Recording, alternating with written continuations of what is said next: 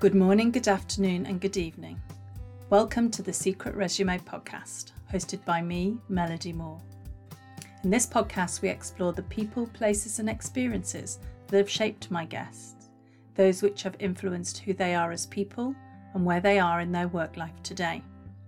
You can listen in as we have a rich exploration of often unexamined and undiscussed, but very important aspects of their lives, or as I like to call it, their secret resume.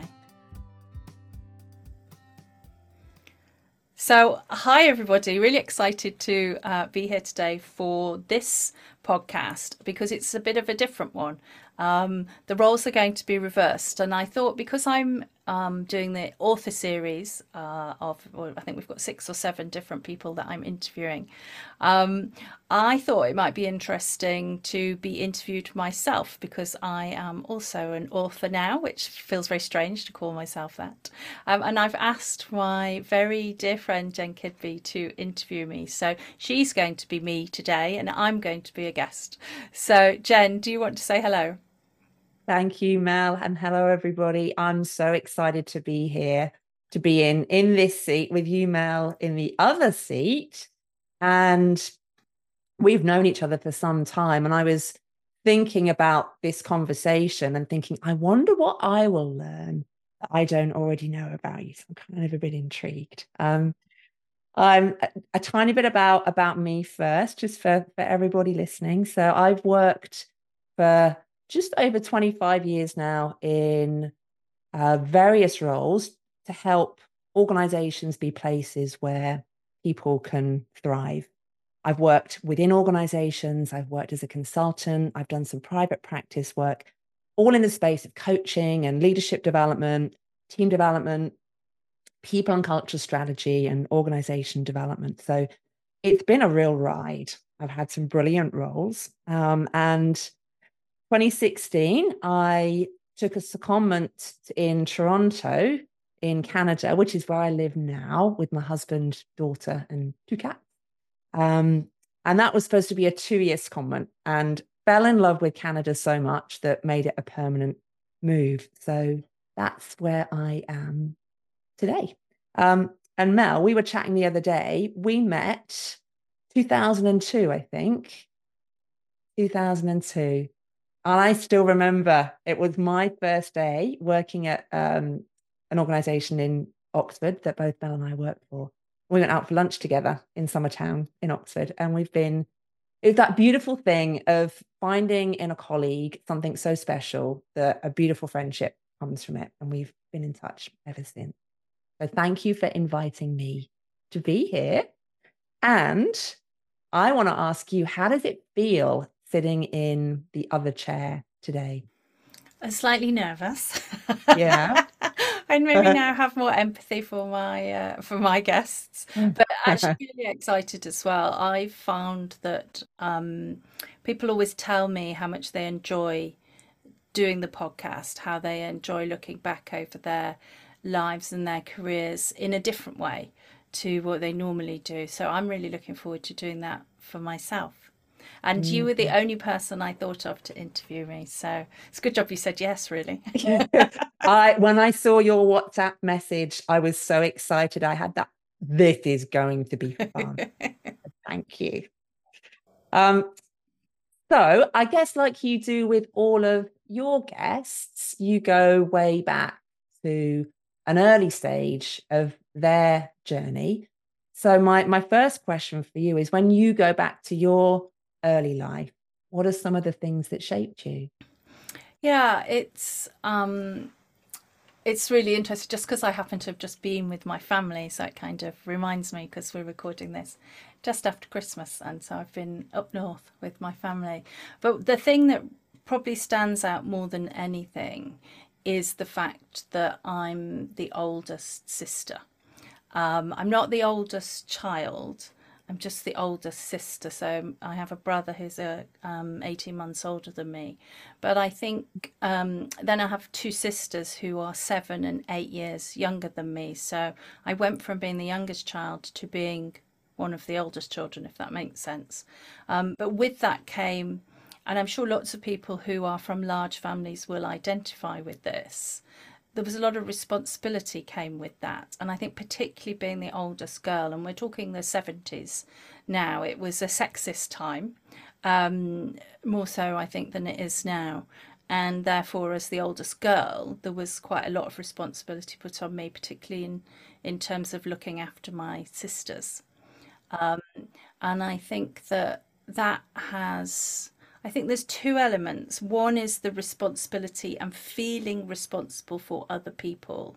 And a kind of, I've always felt, I often feel like a big sister to people, or motherly, I think now, also being a mother, but that kind of is how I've often felt towards other people. But I've just felt a very strong sense of responsibility, that things are my responsibility. I can't say no because I feel very responsible. And I think the other thing that stands out is being part of a big family. You have to just fit in with what the family wants.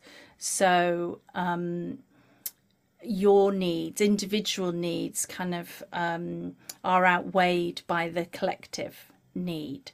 And that's something that's really played out in my life as well, is not always knowing what my needs are, and certainly in certain circumstances finding it very hard to articulate them, which I know many people find surprising about me because that's not how I come across. But certainly in personal relationships, I've always found it very difficult to articulate needs.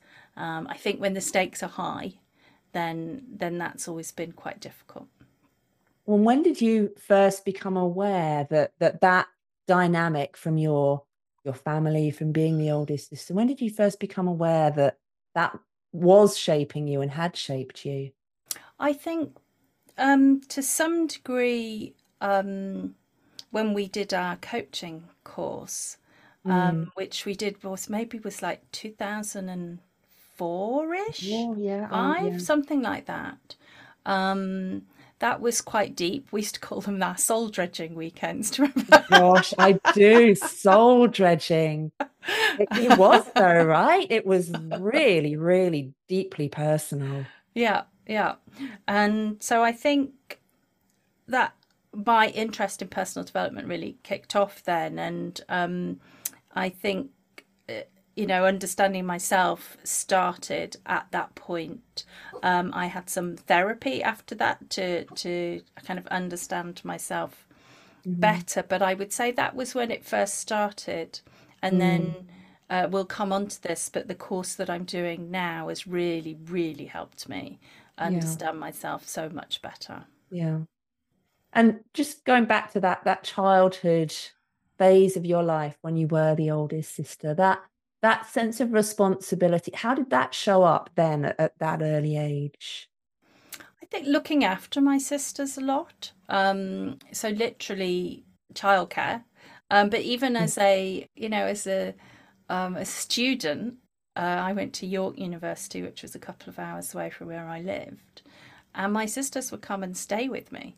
In their holidays, they would come over, and that's quite unusual, I think, for most students to be looking after kids that were maybe 10 or 11 at the time.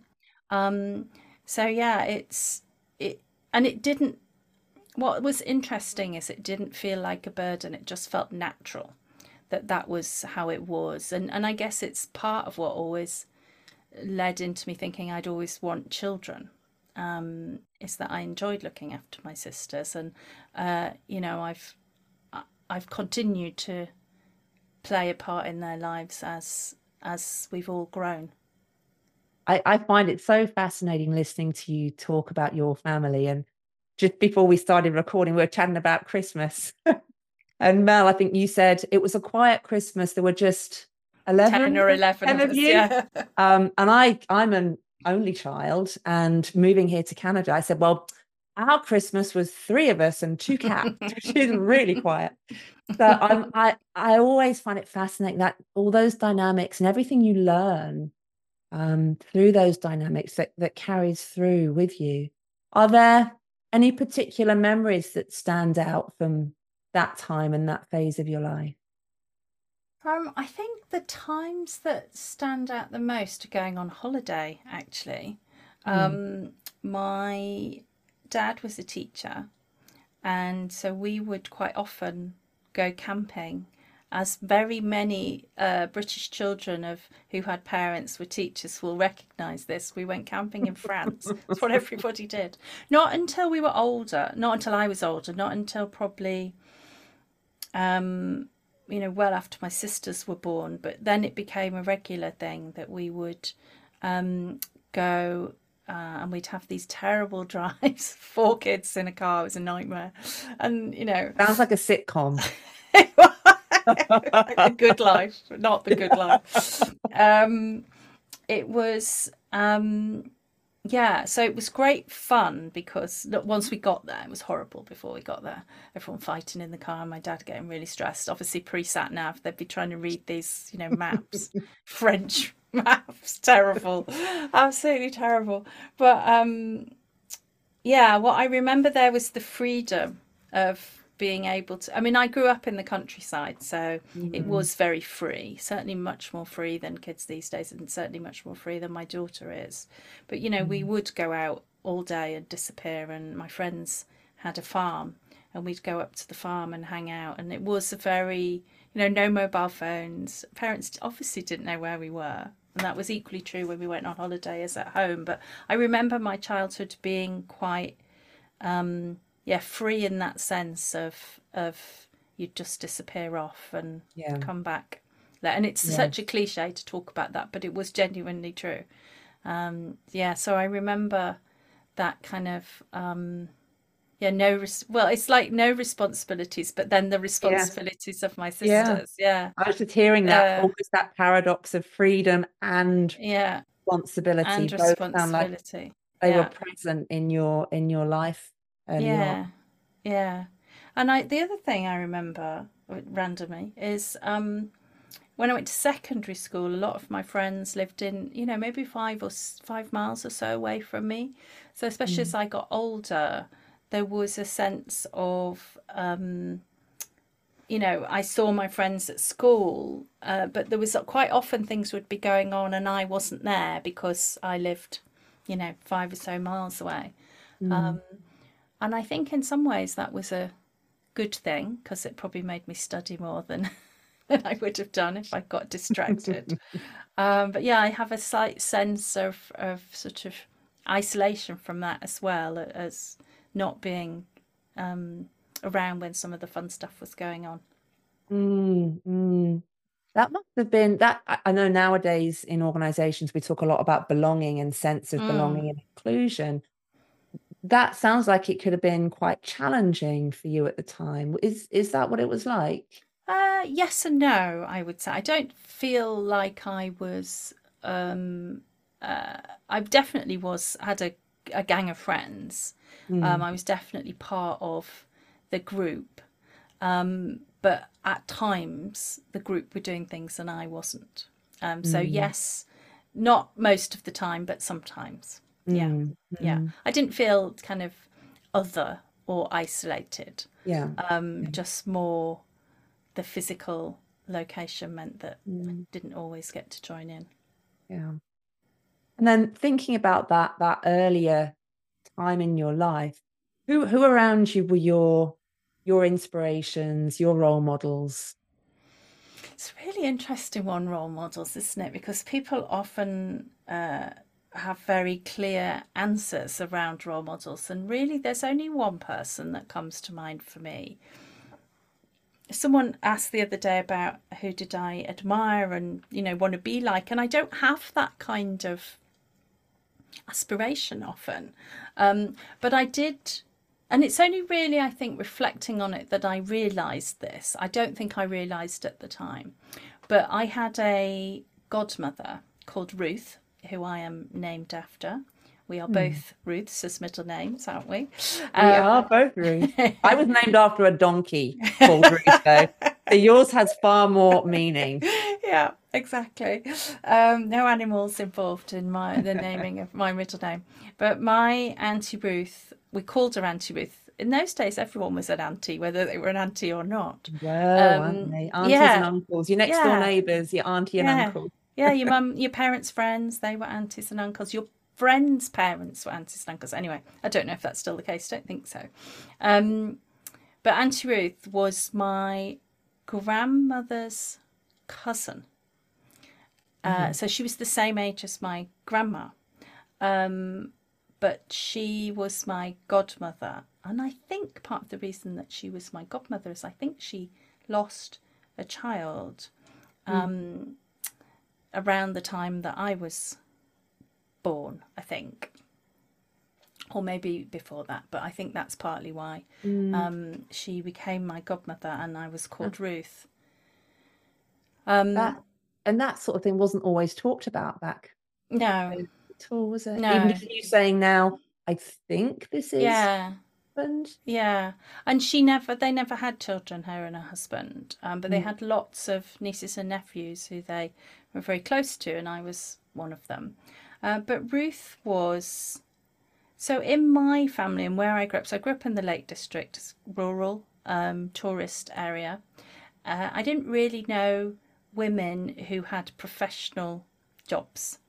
I and I I'm always really interested in this idea, particularly of social mobility and what you learn from your environment. Yeah. And I didn't have people who I could look at and think, oh yeah, I want to be like her.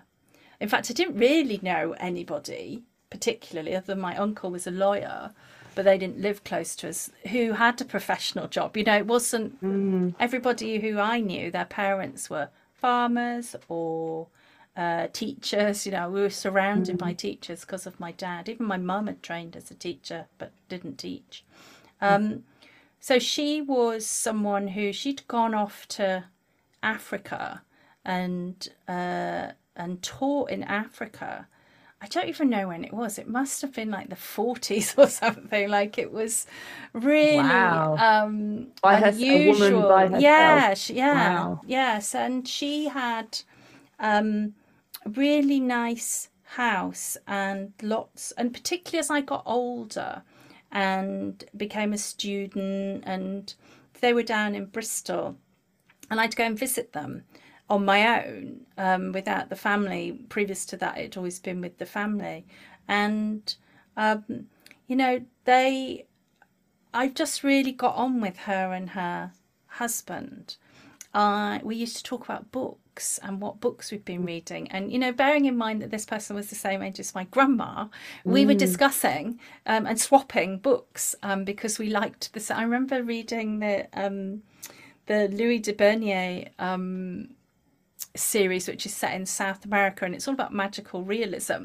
And we both really loved it. We were swapping these books between us, and yeah, just a really kind of close relationship, and I kind of felt I can't think of the right word, a kinship with her, and was inspired by her. The fact that she didn't have children, she'd had this job, she'd had this kind of exciting life, probably until she got married, because that was what happened in those days. But I think she'd married a bit later anyway, and just there was a different way. And that Yeah. for me, she'd gone to university, she'd studied, and that was, and like I say, it was only afterwards I felt I was more like her than some of the other people that I knew. And what sort of age were you at this stage where you were I think I was probably building in my this connection? 20s. Yeah, Right. I definitely around the time I was a student. But I think that was quite kind of, yeah. She just really sticks in my mind. She died a number of years ago, and yeah, it was very sad really, because just really she was just a great person, such a great conversationalist. Really used to love just spending time with her and her husband Mike. We just talk about everything, and in a way that you wouldn't expect to with your grandma, for instance, who she was the Yeah. same age as. There was no judgment, and we just have really interesting conversations. The way you're talking about her, it sounds as though he was a bit of a mentor for you before mentorship became the thing that Yeah, it is to go, but that informal sense of somebody who's been there, has had some experiences that I can learn from. Yeah. Yeah. Um, Yeah. And I think she'd studied history, and I did history A level and did well in it, and she was very proud. It was that kind of, mm, yeah, just that kind of thing. And she came to my wedding, even though she was old and in a wheelchair, not well, she travelled the length of the country to come to my wedding. wow. Wow. Oh, which means I must have met her, or at least been in Yes. the same space Yeah, as her, and never exactly. knew. There's Yeah. my first thing, or one of my first things that I didn't know. I've learned something already. Yeah.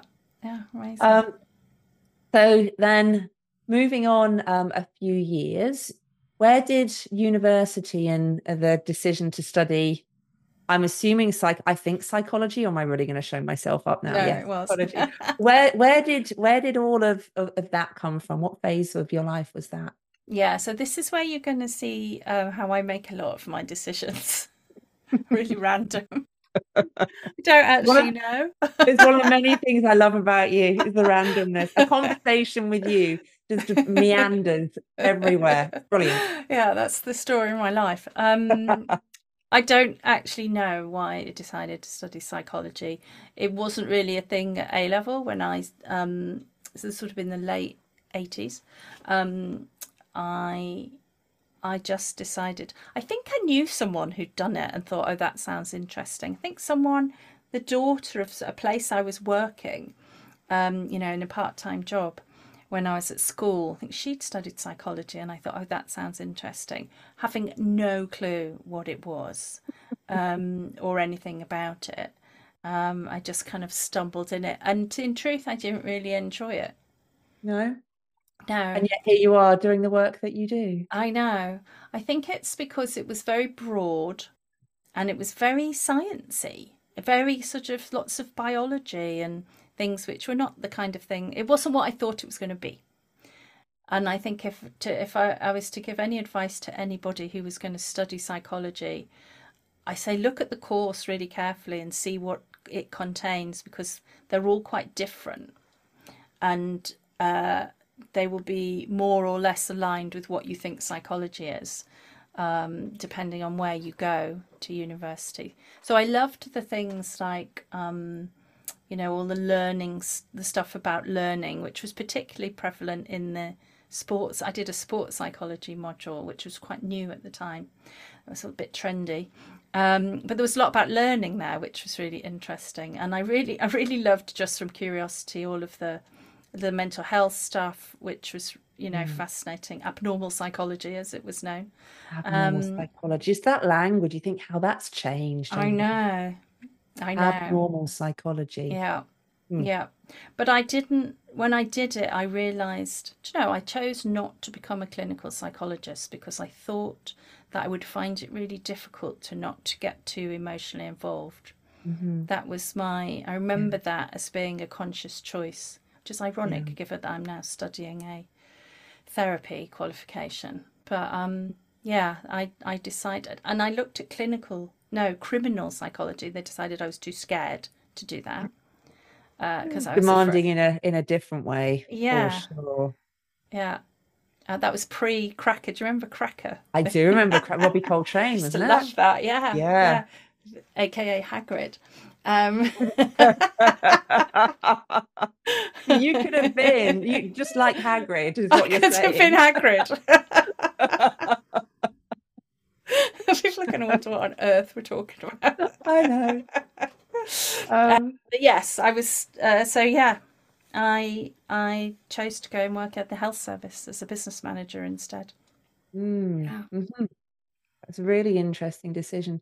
And around this time of life came quite a big move for you Yes. for a different part of Yes. the world. Yes. Yes. So I'd been in the health service for a number of years. Can't remember how many.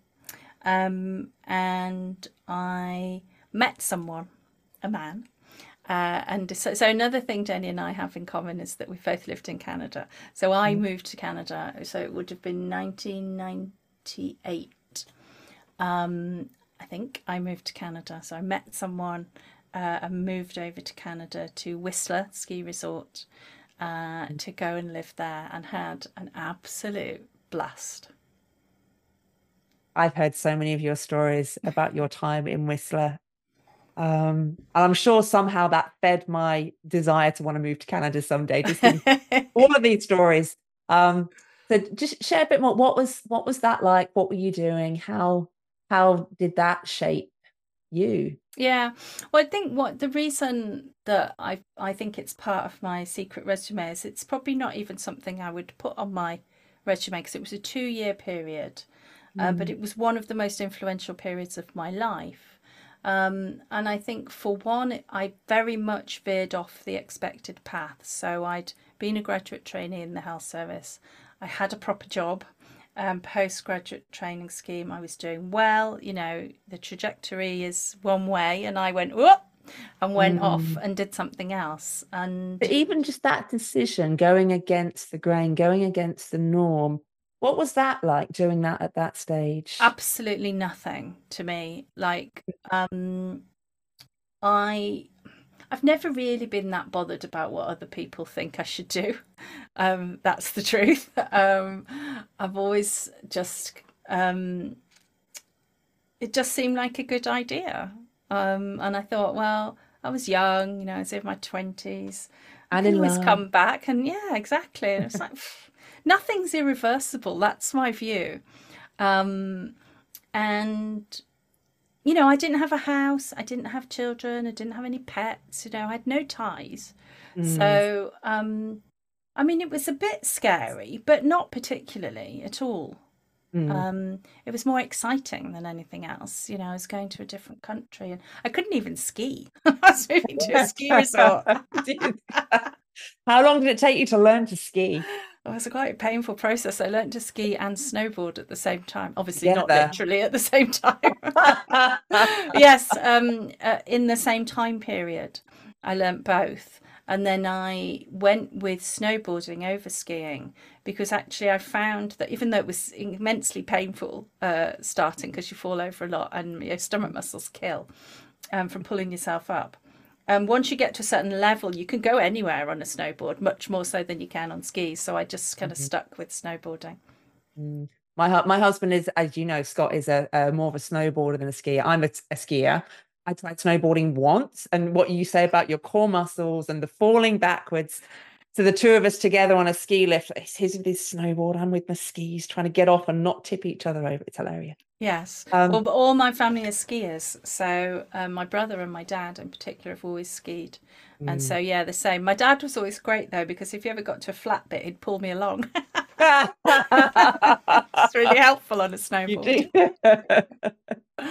So Um, say a bit more about the people that you met in yeah. Canada, the experiences you had. Well, it was quite a humbling experience as well because I'd gone from, you know, being a manager in the health service and, you know, having a significant number of people reporting to me and having a lot of responsibility to right back to the bottom. So Mm, I worked for a time in a hotel, which I hated with a passion, largely because it was full of really demanding, entitled people. The guests, not the staff.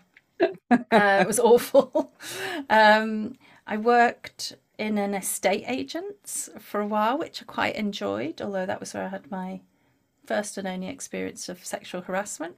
oh, And but the people, I met some lovely people there, and I met genuinely, like, Canadians are just like so friendly and really, really liked. I lived not an expat lifestyle. My mm, boyfriend was Canadian. And mm, so I lived a Canadian lifestyle. I didn't hang around with, I think, only one other British person. yeah, So that gives you a very different experience, I it does. think. Yeah. But I eventually worked for most of the time for a guy called Hugh Smythe, who I told you about the other day. Danny's been looking him up. I So did. he's I'd like, never heard of him. but he's very famous. Very Yeah. famous. Yeah. Yeah, in that world, he's very famous. In the Canadian ski world, lots and lots of people would know him because he was one of the founders, really, of Whistler Blackcomb Ski Resort. He'd lived there a long time. He kind of helped build it up. He got Intrawest involved, who invested a lot of money and built a lot of real estate there. And he, at the time, was, I think he was like the director of operations for 10 of their ski resorts. So they had 10 ski resorts around North America. This is at the time that you The time I was there. contracted, yeah. Yeah, so that would have been right at the sort of 98, 99. And he was just such a great man, really humble, quite shy. But like I say, everybody knew him. And I was the assistant to the assistant. So he had an EA who was basically his left hand. I said his left hand woman waving my right hand. His left hand woman. And I was her assistant. So PA to them both, really. And like I say, humbling in many ways, having come from being the boss to being the PA. And that takes courage, right? To go from that role that you were in, where you were hierarchically, you were in a position of power, to let that go and be humble enough to take something like that is a really big deal, and something that not a lot of people would do. It probably bothered me more than I thought, and probably more financially than anything else. But it was really great in many ways. One, because it was good for me. It's good for your ego, I think, to do that. But also, I learned loads of new skills. So again, if you think about when this was, so it's just before the millennium, computers were starting to be much more integrated into work lives. And so I learned a lot of practical things like spreadsheets and PowerPoint and technical things that I didn't know previously. And he was also super, super interested in leadership, more than any other leader probably I've ever met since.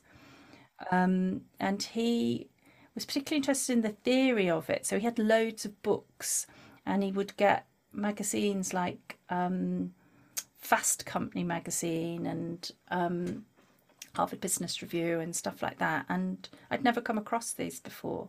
So I wasn't that busy because it wasn't that hard a job. And as you and I have discussed, the work-life balance is different in Canada anyway, and particularly when you're in a ski resort. So he would give me stuff to read and research and say, go and look up this, I want to know more about it. They were very forward thinking. They're the first person I've ever saw where they used, testing, psychometric testing, to allocate people to different roles, because they had mass recruitment once a year. They were really far ahead compared to, 10 plus years later, people still weren't doing that when I came back to the UK. They called their HR department employee experience. I think that's so telling, isn't it? What is the HR function called? Yeah. So it was a really interesting place to work, to see how they treated people, how they empowered their employees. That was fascinating. But what it did was get me involved, and made me realise that what I'd really enjoyed of my previous roles was development of other people. So even though I was much younger than the people I was managing when I was in the NHS, I'd really enjoyed that opportunity to try and help people grow and develop. So that's what really kick-started me realising that that's what I really loved. But I've just have such a nice story about what an amazing man Hugh was. So this man, very important, was in a meeting with the guy who ran Whistler Blackcomb, so was in charge of the whole resort. They were having a meeting, and he came running out of the meeting to get me because there was a bear just outside the window, and he knew that I would love to see it. So he literally came and got me, interrupted his meeting so that I could see this bear that was on the hill outside the window. Wow. I mean, That it's speaks just, volumes it really about the does. humanity, the human Yes. connection of someone Yeah. that senior in that sort of meeting Yeah. takes And the he wouldn't have time. gone and got someone else. It was because it was me and I was Yeah. quite new to the And he area. knew And that. He yeah, knew he'd yeah, taken the time to get to know you a little yeah, bit, to know that yeah, that would be important to you. yeah. Just a very human man, very humble. Like I say, quite shy in many ways, but yeah, such an inspiration. Yeah. And you mentioned that he introduced you to things like Fast Company and Harvard Business Review. And you mentioned earlier about books and how important books had been. Mm. What else were you reading at that time, or inspired to take a look at, that kind of accelerated and inspired you? Well, I think this was the time that I came across Joe Jaworski. I don't even know if I'm saying his name right. That's how I've always said it in my head. But he wrote a book called Synchronicity, The Inner Path of Leadership, I think is the full title. And I think this is where I first came across it. If not then, there was an article I read about him then. So it Mm, was definitely around this time. And a Synchronicity is one of my all-time favorite books. mm, And it really, the reason I loved it is because it talks about leadership in such a deep and holistic way, that I completely, really, really loved it. But also, it talked about, there was an article where it talked about the retreats, leadership retreats mm. that he did with others, and where they took people away quite often into the wilderness, and really took a very different approach to developing leaders and helping leaders really look into themselves but also connect with each other. And he now is very much involved in the dialogue movement. Well, he always was, actually, because Yeah. that's where he'd kind of done a lot of work, mediation, dialogue type work. So he's always been a huge inspiration for me, and that was where I think that I first came across him. Was because of you, really.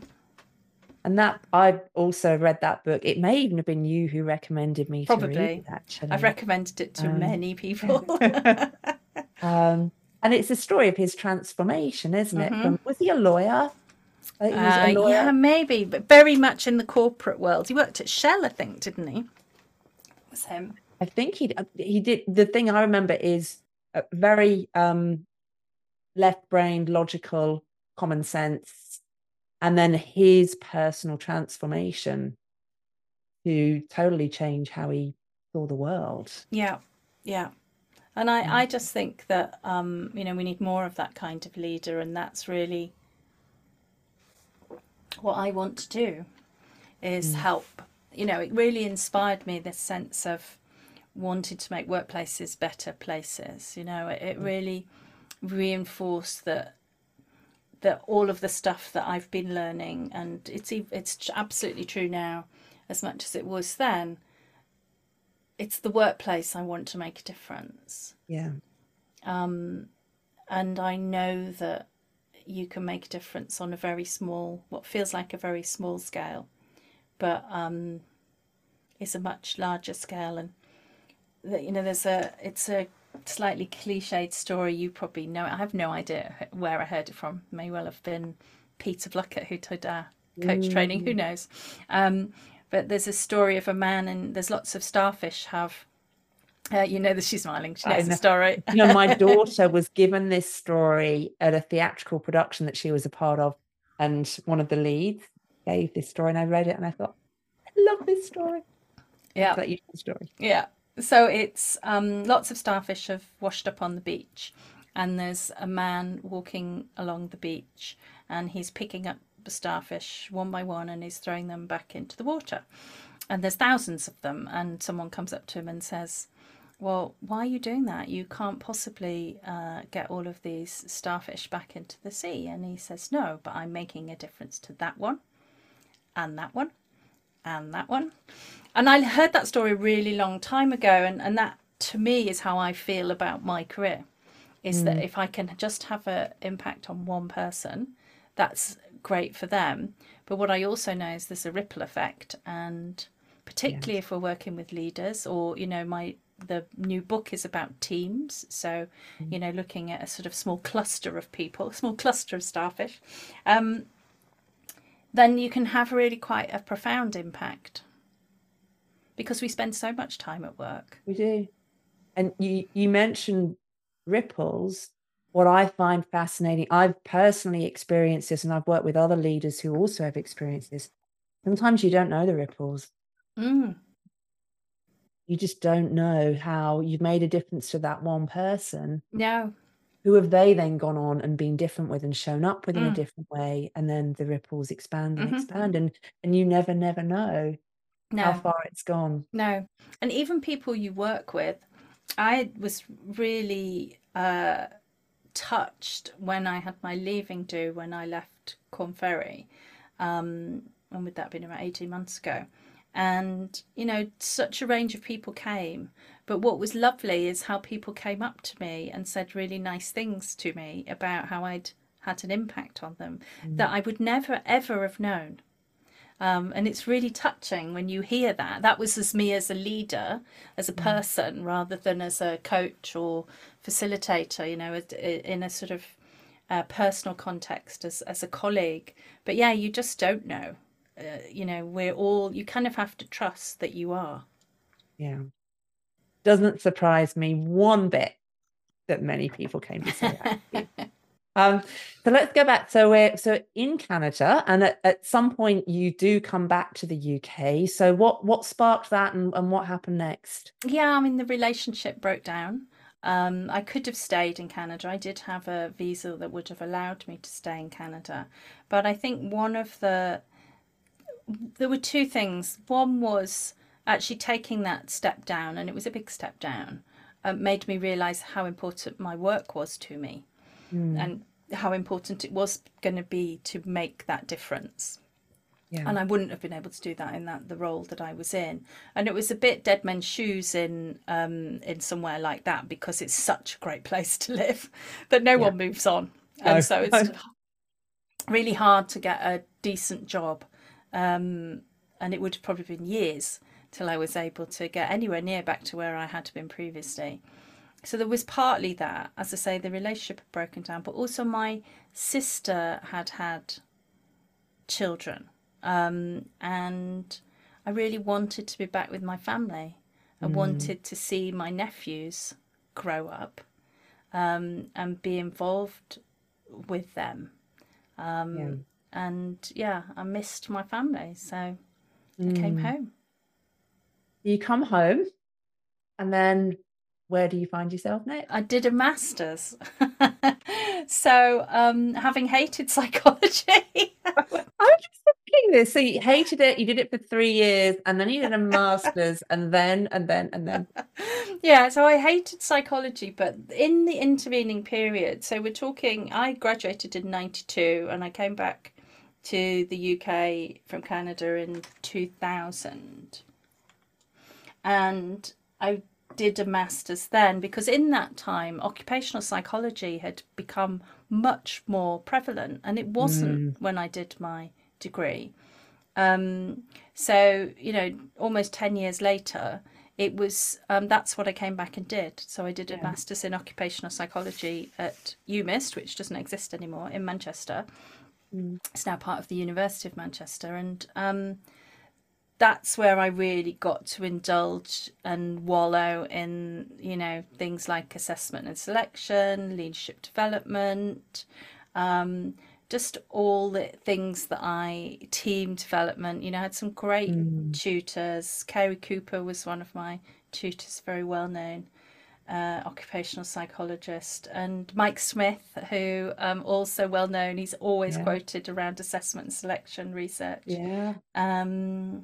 Ivan Robertson, also well known. Lots of good researchers were at Manchester, and good lecturers. So that really then kind of led me, again accidentally because I don't plan anything, into a consulting career.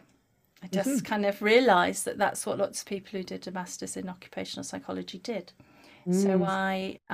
I went to I went to work for OPP, um, which is where you and I met It in is. Oxford. It's Yeah. now called the Myers-Briggs Company. We Mm. spent many happy hour training people in MBTI, but also we did lots of development centres, didn't we? They were my favourite things when we Yeah. used to travel and go and do the development centres. Yeah. Yeah. It was a great team. So many happy, happy memories. Long out where you and I spoke about this the other day about running assessment centers and still being there in the wash up at midnight. But also many, many happy, happy times and learning. That's the thing I remember about that Mm, phase of my career is just being surrounded by people with the same specialism and learning so mm. much. The thing I really sticks out for me as well is the depth of experience that we got because it was quite a narrow range of things that the company did. You did a Mm, lot of the same thing, and when I really noticed when I went to Hay Group afterwards how people would do something once or twice and get bored and go off and not want to do it anymore. And I mm, think you just don't build up your skills in the same way then. So I mm. think that was one real advantage is that we really, and it was very best practice as well. So you really got schooled Really, in the in standards were that. so high. Yeah, yeah, in a way that I've not necessarily seen elsewhere. Mm, And it was one thing that I had to let go of, and I'm sure you've had the same experience. When you work somewhere where people's expectations around best practice are not as high and they're more in the real world, you kind of have to let go of some of that sticking too tightly, else A, no one would ever buy from you, and B, you just end up fighting all the time, I think. yeah. Yeah. The word pragmatism is Yes. one that I've learnt since my OPP Mm, um, years is okay, so that's the best practice. Now, pragmatically, how does that work in a real system that you are mm, now a part of or you're mm. intervening? Yeah. Yeah. And I think that's what was interesting about. So I was there for 5 years and then moved to Hay Group. Um, And that's and quite a change in terms of size, right? Because yes, OPP, I think when we started there was about 80 people, yeah, all based in the same location. And then yeah. you go to Hay. Hay Group was not as big as many people think. It was maybe about 3,500, but all over Mm. the globe. We were in Yeah. 50 countries, I think. Um, and that was brilliant from, again, from a learning, very different kind of learning. So Mm. both the global perspective, but then also the breadth of what the organisation did. Mm. And again, like you say, that pragmatism, so many people to learn from, people who'd been, I was working with people who were in their 80s who'd been doing this Mm. forever. And yeah, just the global learning was incredible, like Yeah. realizing that you can't just apply things around the world and expect them to land. Mm. So many great clients. Yeah, just a Mm. really, really good place to work.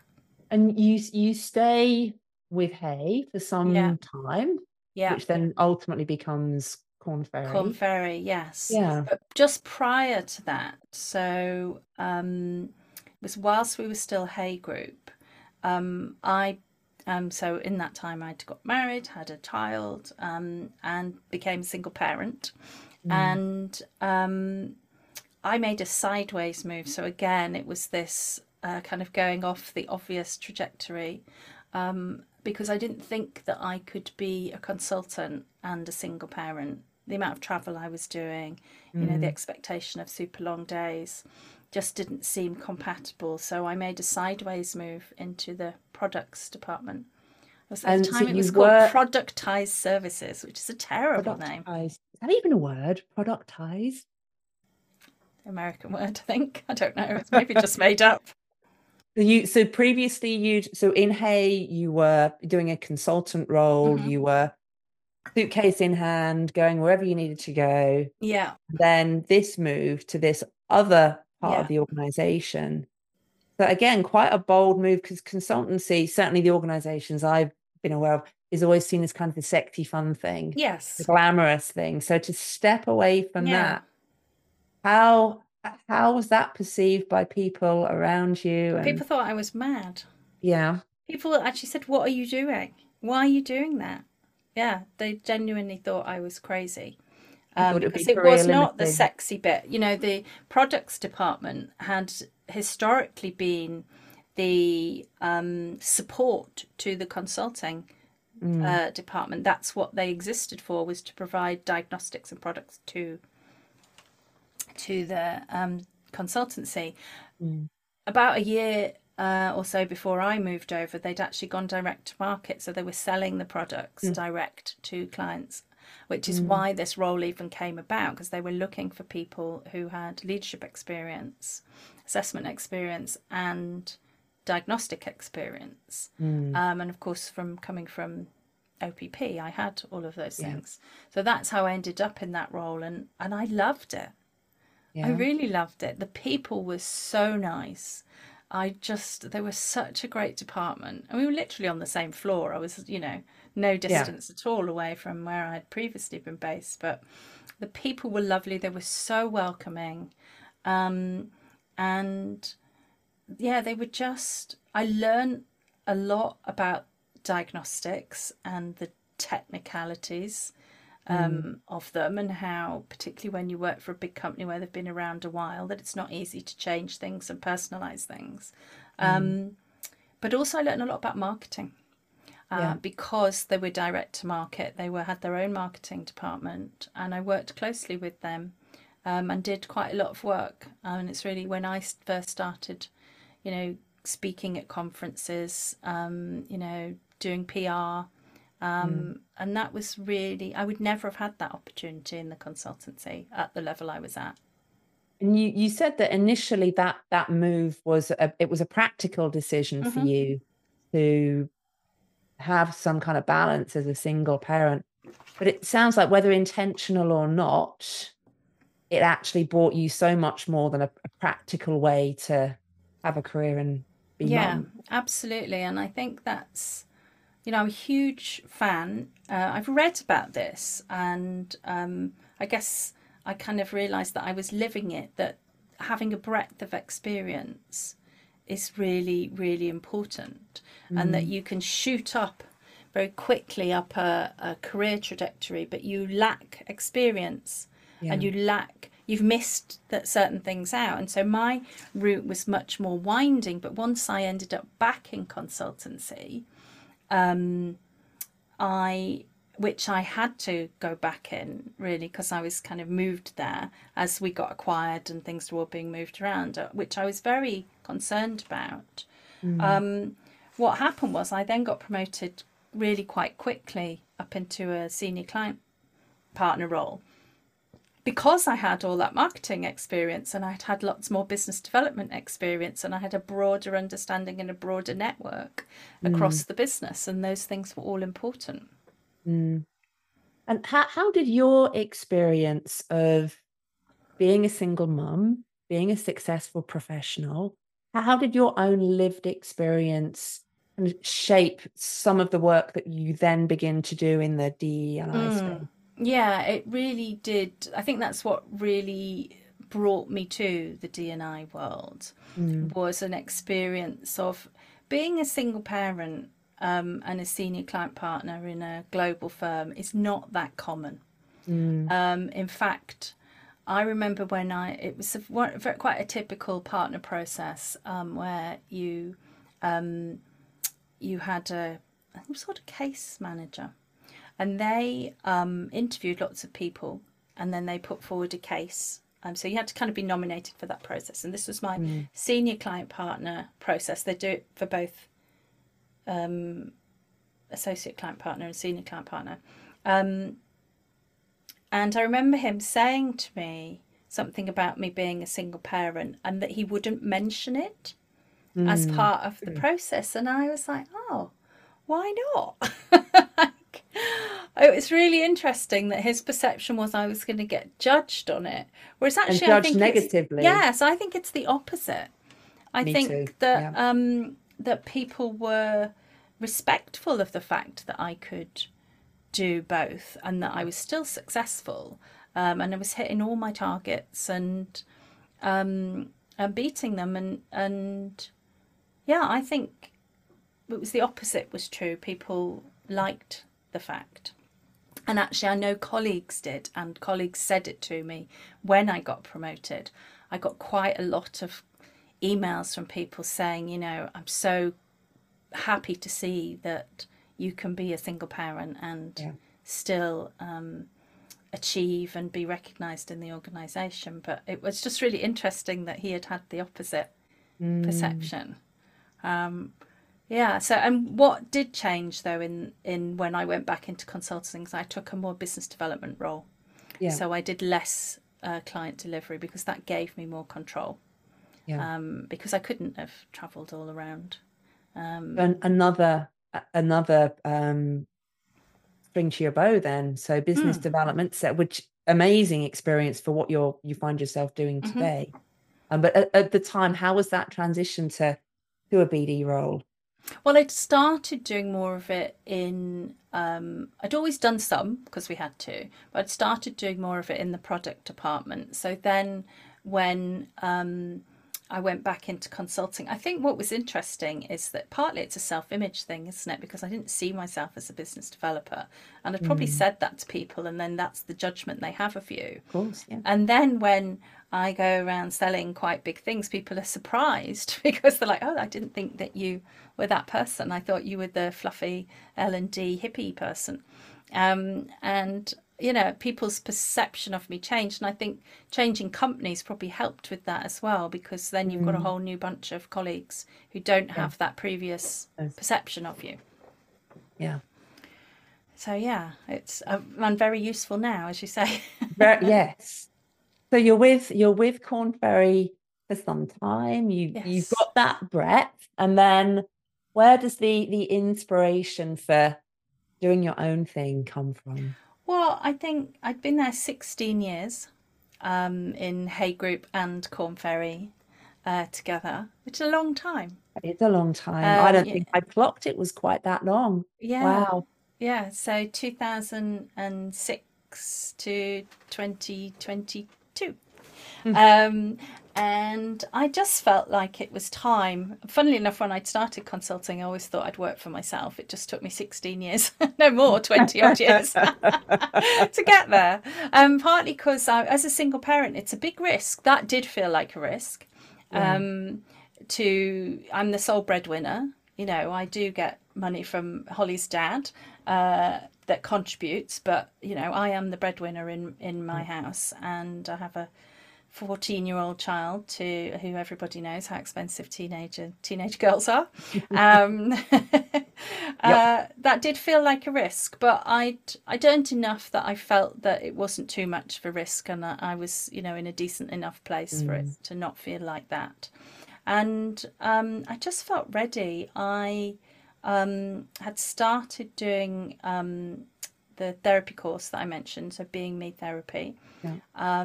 I was a year or so into that, and yeah, just felt like now was the time to do it for myself. So yeah, Mm, that was 18 months ago. Well, yeah, just under. It's about 16 months ago, something like that. mm. Yeah.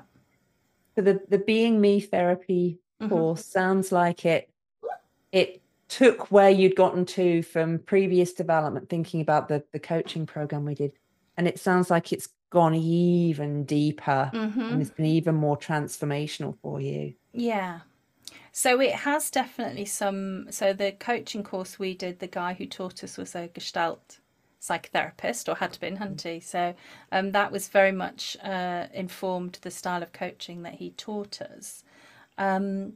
But what this has done is taken it to a whole other level, Mm, both from a personal perspective of realizing some things about myself that I didn't realize before, predominantly around what I thought were core elements of me actually being learned behaviours. mm, And was quite a revelation, and a bit of a, if I'm not that, then who the hell am I? A few of those moments. But also just the skills that I'm learning, and the ability to go deeper with clients, which is why I wanted to do it. I don't want to mm, be a therapist, pure therapist. I Mm. want to integrate it into my business Yeah. work, and I think there's plenty of people out there who want to and need to go a bit Yeah. deeper. Well, the world kind of relies on it, doesn't it, right now? The quality of leadership, big and small. Yeah, Yeah. yeah. And I And think going, I was just going to say, I think we've all got things that hold us back, and have always held us back, and we don't really tackle them. And so that's what I'm really keen to work with people on, are those really kind of tricky things that are just getting in the way of us really, really meeting our full potential. and you touched much earlier in your story about the sense of responsibility Mm, that you felt in that early part of your life. Is that something that you've been exploring through this mm. program? Yes, letting go of that. So Mm, letting go of the sense of responsibility for others, letting go of not articulating my needs and yeah. actually knowing what they are, saying no to people, which has always been hard at work, saying no to people. But yeah, saying no, yeah, that's really been freeing. Mm, Hence the name of the company, Liberare, which yeah. means to free in Italian. And Yeah. it's in Italian because much of the studying that I do for Being Me is in Italy. Mm, So I kind of was attracted to the idea of having an Italian yeah. name. Although, of course, no one can say the name of my company properly. So that's Well, probably even I wasn't asked you the other day, I've written it phonetically, Liberare. So you've been running your own practice now for over a year, hmm. and I know you're having a great time because we've I spoken am. about it. What are you learning? Everything. I'm learning so much. I've read so many books, and I'm addicted to podcasts. So I'm learning a lot of stuff technically. Hmm. There's so much. The world is constantly changing, and new theories coming out all of the time. So I've learned a lot from a technical perspective. I'm really enjoying the creative freedom. Hmm. When you work for a big company, you're always restricted in some ways. Yeah. And you've got to involve lots of different people, and it's just more challenging. Whereas you do it for yourself, because I've got more time, my brain is freer. So it's not just having the freedom, it's actually, I have, it made me think of the, oh, what's it called with Alan Sugar? I can't remember the name of it. Your apprentice? Apprentice. And there Yeah. was a guy in The Apprentice years and years ago. He's sadly died since, a young guy. And he said, which just made me laugh so much, I'm not just a one trick pony, I'm a whole field of ponies running towards you. He meant it seriously. I think it's hilarious, but that's kind of how it feels. I've got like a whole field of ponies in my Yeah. head running around of ideas, and that's why I wrote the book, because these ideas were forming into this idea of how D&I shouldn't be separate. Yes. So how, a team model or an inclusive team model should also be a high performing team model, and that's Mm, really where it came from, is this bringing together of my different worlds, I suppose, yeah. into Having into a model. having got the chance to read some of your chapters before you publish, that's one of the things I love about the way you've written it, is it's so integrated rather than seeing it as something separate with a separate strategy, which I've actually never seen that really have impact. Where I've seen Mm. it have impact is exactly what you talk about. And that alignment with how do you build this into the everyday experience rather than a thing that somebody has to do. That's Yes. I found quite unusual in the way that you've written. Yeah, and that's really my whole thinking around DEI, is that it shouldn't be separate, and actually Mm, we're trying to make it too separate a thing. It puts barriers up. But if we really want it to be part of our everyday existence, we have to design it into our everyday existence. So yeah, mm, the book was actually a real joy to write, because there was all these ideas, floating around, and it was a chance to both, I'd gathered them into the model, but it also helped me improve the model from doing all of the research and gathering it all together. So yeah, Mm. it's it was surprisingly easy to write. Mm. And yeah, I'm already thinking about my next book because I've got an idea for that too. Are you ready to share a little bit with the world what that is? No, I will just say that it will be a book about leadership. A book about leadership. Yeah. So what else is next for you? Well, the book launch is January 17th. Hmm. And which I think probably will be the day I put this podcast out. Um, Oh.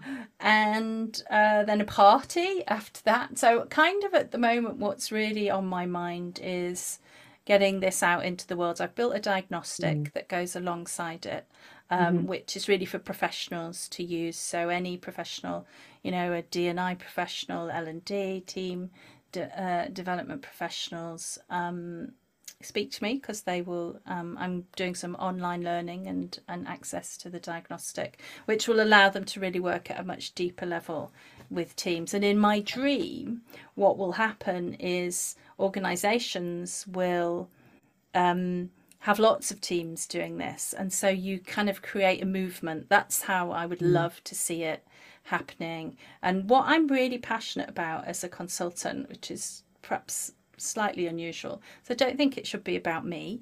I don't think it should be limited by me, and I don't think I should gatekeep my ideas. I want my ideas to be out there, so I want Mm. people to be using them. So I want organizations to be using them for themselves. I want the teams to be using this for Mm. themselves. The book is written so that any team member, any team leader could pick it up. Sorry, I can hear my dog scratching under the table. Um, can pick it up and use it. And I want it to be out there. I don't want to be Yeah. me being the bottleneck for any Yeah. of this. So that's kind of where I am. I want this to be out there. I want to create a movement. I want people to think differently about how to create an inclusive culture in their organisation and not just think about the leaders or individuals, unconscious bias, conscious inclusion. I want them to think that actually all the work that we do happens at a team level. So let's Yeah. think about the team collectively taking Yeah. responsibility. In the way that you describe that, Mel, is one of the many things I love about you is just living life based on the notion of abundance rather than scarcity. I must keep the Mm. thing that is mine, and instead you open, here it is, please take it, please bring it to life in your organization in a way that works for you. And you can do it. You don't need me to be there to do it. Yeah. And I think that partly comes from having worked for big consultancies where it's a little bit more, everything's a bit more gate kept. Hmm. I want it to be, I want people to be more self sufficient. That's what I believe will really help organisations is self sufficiency, not just Yeah. relying on consultants. It's the health of the system that way, isn't it? You're creating healthy autonomy rather than Mm-hmm. unhealthy dependence. Mm-hmm. Um, so you mentioned the book. Did you say the title of the book? Just say again what the title of the current book is. It's called The Inclusive Team. The Inclusive Team. And where Yes. and when can people get Yes. hold of it? So 17th of January, it's available. It'll be available on Amazon as a Kindle and as a paperback and as a hardback actually. And yeah, or actually people should be able to go into their local bookshop and say, I'd like to order a copy. It won't be on the shelves, but you Mm. can go that way and order. And it'll be available on all the Amazons, not just UK. So But Amazon Canada, I'm going to be able to it get. will Oh, be great. on Amazon Canada, yes. So yeah, it's very exciting and slightly nerve-wracking as well. Do you have a copy yet? Have you had that moment of having it in your Yes, I hands? should have Yeah. it. Yes, I have a copy. Yes, there is one copy in existence in the world, and I have it. Well, there'll be many, many more in the months to come. I I know hope that. so. I hope so. Um, the time has flown in this. It has for me, I know. anyways. Time has And for just flown in me, this conversation. Um, and I know in your podcast, when you interview people, you always ask a couple of questions to I close. So do. I'm not going to let you off the hook. So first, I love hearing the answers that your guests give. I absolutely love it and go, ah. So the first question is your secret resume. What's the headline or the strap line that you would give it? It is not all wander, not, sorry, say it again. Not all who wander are lost. Not all who wander are lost. Or Beautiful. wonder. Mel and I joked, so there's a play on words because wander can be wander, as in wandering around, and wander can be thinking, wandering. Works on many levels. It does. And you mentioned Joseph Jaworski, Synchronicity. What are the other books that have inspired you that you would recommend to us all? Ooh, there's loads. Another one that was really influential for me was Changing for Good by, I always choose people with difficult names. James Prochaska, I think is how you pronounce it. Quite an old book, but really good around people, how people change, and introduced me to the idea of pre-contemplation, where people are not even ready to talk about or think about things. I would say anything by Irving D. Yalom, very well-known therapist, brilliant writer. Anything by him I would read. And I'm listening to an audiobook which is called The Mindful Body at the moment, which is by Ellen J. Langer. She is a psychologist, and she talks about the mind, not the mind-body connection, it's the mind-body integration. So the relationship between our mind and our health, which is really fascinating. Wow, some There you go, fabulous recommendations there. Yeah. Broke my own rules. And then my last question for you, what advice would you give to your younger self? I would say you can say no. You can say no. I am imagining that is going to resonate with a lot of people listening to this interview, this conversation. Yeah. So Melody, thank you so much again for asking me to do this. I have just loved this conversation so much, and I have learned a few new things about you. So it just goes to show when you really spend time listening to someone else's story, what comes up. So thank you. And thank you, Jenny. I have loved this. I think I'm probably going to lose my job now, and people will be requesting you do interviews on the podcast. But no, really, really enjoyed it. It's been fantastic having a taste of my own medicine. So thank you very much. This podcast is brought to you by Liberare Consulting, with editing provided by Hawkins Social. If you enjoyed today's episode, why not click on the subscribe button so you are the first to hear about new episodes. We look forward to welcoming you back soon.